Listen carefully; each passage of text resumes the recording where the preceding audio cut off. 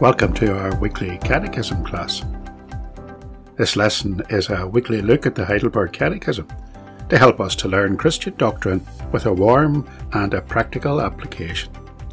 Every lesson has an accompanying study guide. The web link to find that guide is in the episode notes.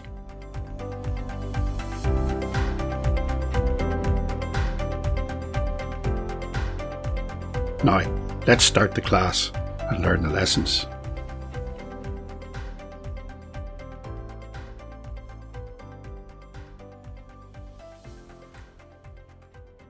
In this lesson, we're going to look at Lord's Day 1, question 1 in the Heidelberg Catechism. The question is, what is your only comfort in life and death? And the answer we must give is that I am not my own, but belong with body and soul, both in life and in death, to my faithful Saviour, Jesus Christ. He has fully paid for all my sins with his precious blood, and has set me free from all the power of the devil. He also preserves me in such a way that without the will of my heavenly Father, not a hair can fall from my head. Indeed, all things must work together for my salvation. Therefore, by his Holy Spirit, he also assures me of eternal life, and makes me heartily willing and ready from now on to live for him. I am not my own. And that's what we're going to call this lesson. I am not my own. I'm Bob McAvoy, and this is the Semper Reformata podcast.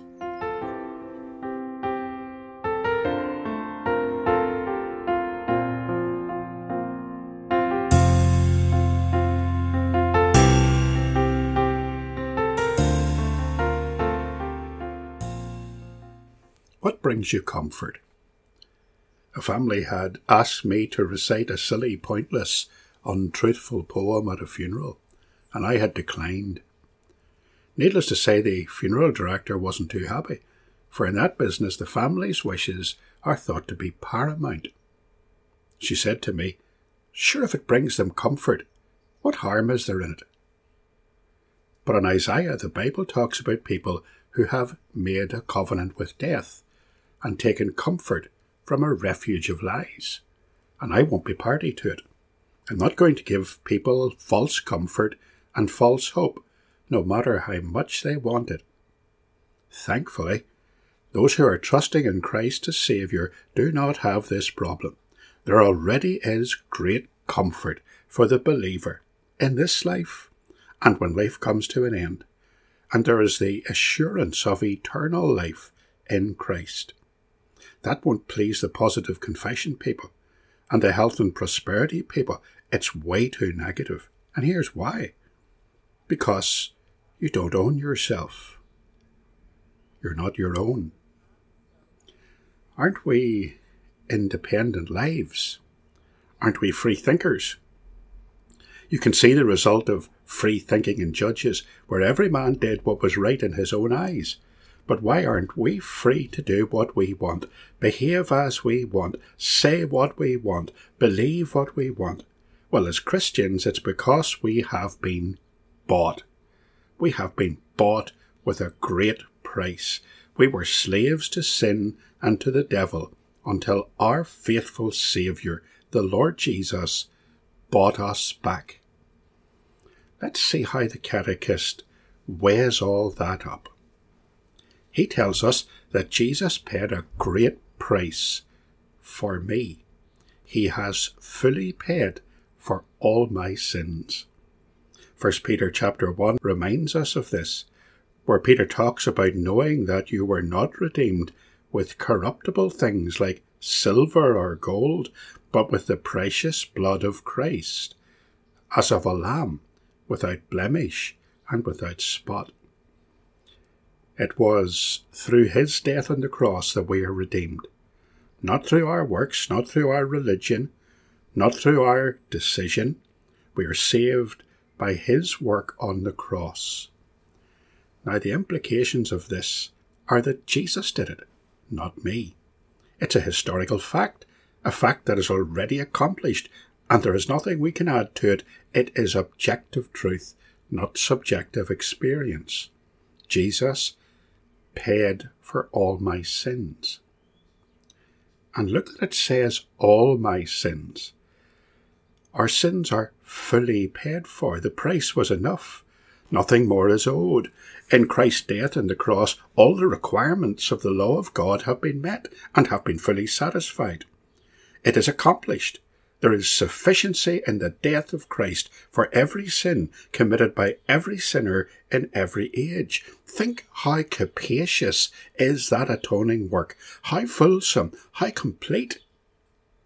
In 1 John chapter 1 and verse 7, we read these words, "If we walk in the light as he is in the light, we have fellowship with one another, and the blood of Jesus Christ, his Son, cleanses us from all sin." In 1 John 2 and verse 2, we read, "He himself is the propitiation for our sins, and not for ours only, but also for the whole world." So Jesus paid a great price for me, and he fully satisfied God's justice for all my sins. He has paid for all of them, and he has redeemed me, says the Catechist, from all of the power of the devil. Now consider that statement for a moment. The devil, our enemy, is real. His mission is to lead us in rebellion against God and to drag us down into the lake of fire with him and his demons.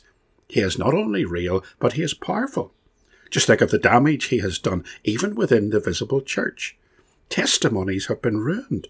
Churches have been destroyed through the work of the devil, through his relentless temptation of Christians with money and carnal pleasure and jealousy and power and false doctrine. And yet in Christ, our enemy is defeated and the believer is released from the grip of his power, all of his power, says the Catechist. Again, thinking of 1 John chapter 3, this time in verse 8. It tells us, "He who sins is of the devil, for the devil has sinned from the beginning. For this purpose the Son of God was manifested, that he might destroy the works of the devil." Let's recap. Jesus had paid a great price for me. He has fully paid for all my sins. All of my sins are covered. He has redeemed me from all of the power of the devil. And now I am not my own, but I belong with body and soul in life and death to my faithful Saviour. His work has a truly comprehensive effect. We belong to him in body and soul, in life and death. That's great comfort. All through life we belong to Christ. And when death comes, we are still being held in his hands. We are still his. You know, the modern world takes great comfort in all of its possessions, in all of its achievements, in its accoutrements, in its stuff.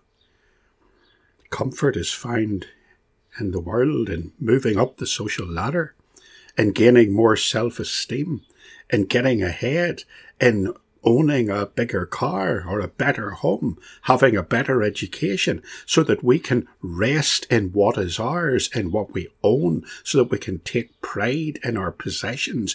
But the Christian faith debunks all of that as being utterly worthless. Our comfort comes from the fact that we own nothing, not even our own selves. We belong to Jesus.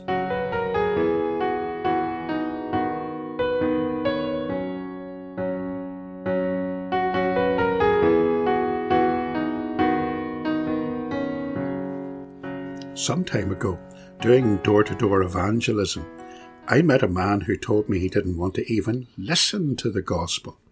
In fact, he told me he would never become a Christian because he knew that he couldn't keep it. Do you know he was right? He couldn't keep it. And neither can I. And neither can you.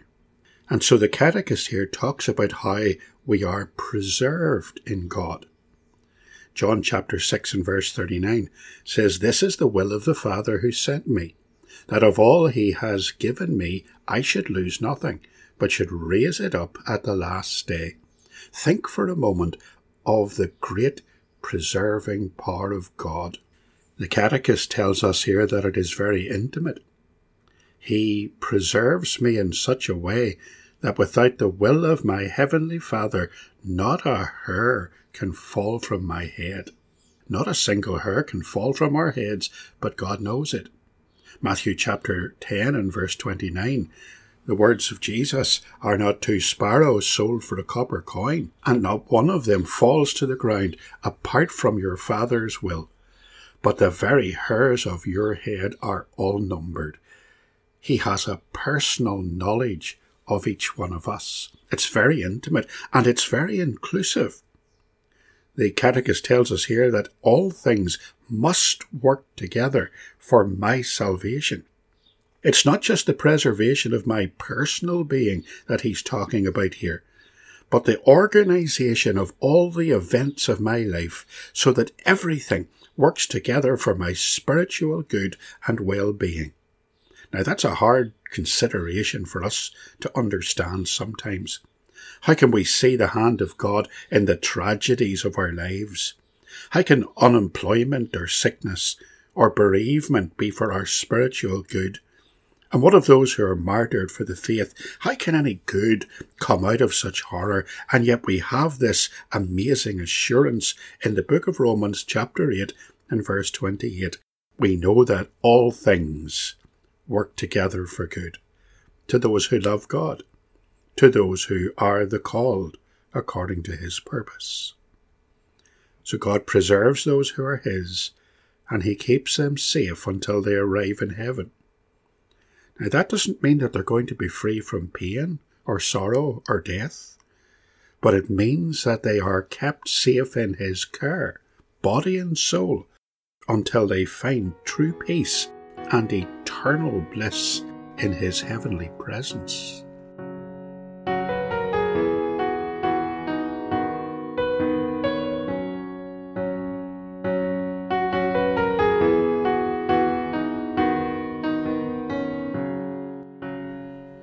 So what have we learned so far? We've learned that we don't own ourselves, but rather that as Christians we belong to Christ.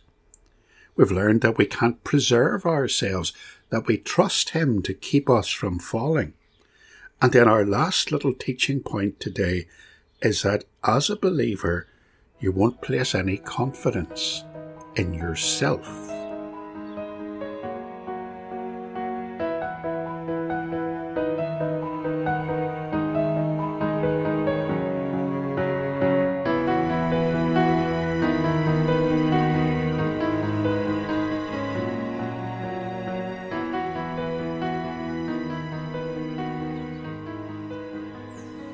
There was a couple called Cliff and Jean who lived across the street from our church in Bangor when I was a boy. They were a great couple. They were Christians who loved the Lord and loved the Scriptures and who owned a big black and white collie dog called Rover. They had no children, and they loved to have lots of young people around after church on Sunday evenings, and they had a real spiritual input into young lives. One day, Cliff cornered me. He asked me a direct and personal question. How do you know you're a Christian? Whatever answer I gave him seemed to satisfy him. But I wonder if someone asked some modern Christians how they know that they are saved, what would the answer be? Would it be I heard a voice? Or I responded to an appeal? Or I made a decision? Or I felt something? Or I saw a vision? I'm sure the list would be endless, and most of the answers would fail to satisfy Cliff. Given what we have already learned from the Catechism today in this lesson, that we have a faithful Saviour in Jesus who has redeemed us and bought us for himself, who preserves our soul in life and death, you can see that we will not be basing our future or our hopes upon ourselves or our own abilities or supposed strengths, but wholly and completely upon Christ. We will trust him. Here's how. And here's why. How we trust him is not in our own strength. It would be so contrary to our human nature. We would want to trust ourselves. So God grants to us his Holy Spirit to dwell within us. He regenerates us. So the Catechism says, therefore, by his Holy Spirit, he also assures me of eternal life. It is the Holy Spirit who makes us heartily willing and ready from this very day forward to live for him. Romans chapter 8 and verse 1. There is now therefore no condemnation to those who are in Christ Jesus, who do not walk according to the flesh, but according to the Spirit. How we trust him?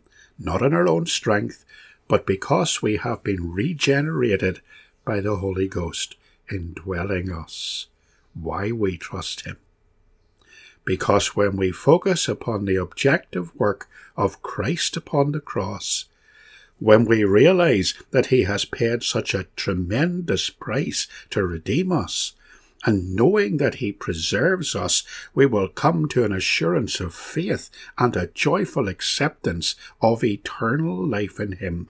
The Catechism says, he makes me heartily willing and ready from now on to live for him. Ephesians chapter 1 and verse 13. In him you also trusted, after you heard the word of truth, the gospel of your salvation, in whom also having believed, you were sealed with the Holy Spirit of promise, who is the guarantee of our inheritance, until the redemption of the purchased possession, to the praise of his glory. So the basis of Christian assurance then is not resting on what I have done at all, but in what Christ did for me at Calvary. Resting on an historical reality rather than on a dubious spirituality. I know that I am saved, and I know that I am going to heaven, not because of me, but because of Jesus. So as we recommence our exploration of the historic Christian faith, and from the very first lesson, we affirm that it's a Christocentric faith. It's all about Jesus. Let us then fix our eyes firmly upon him.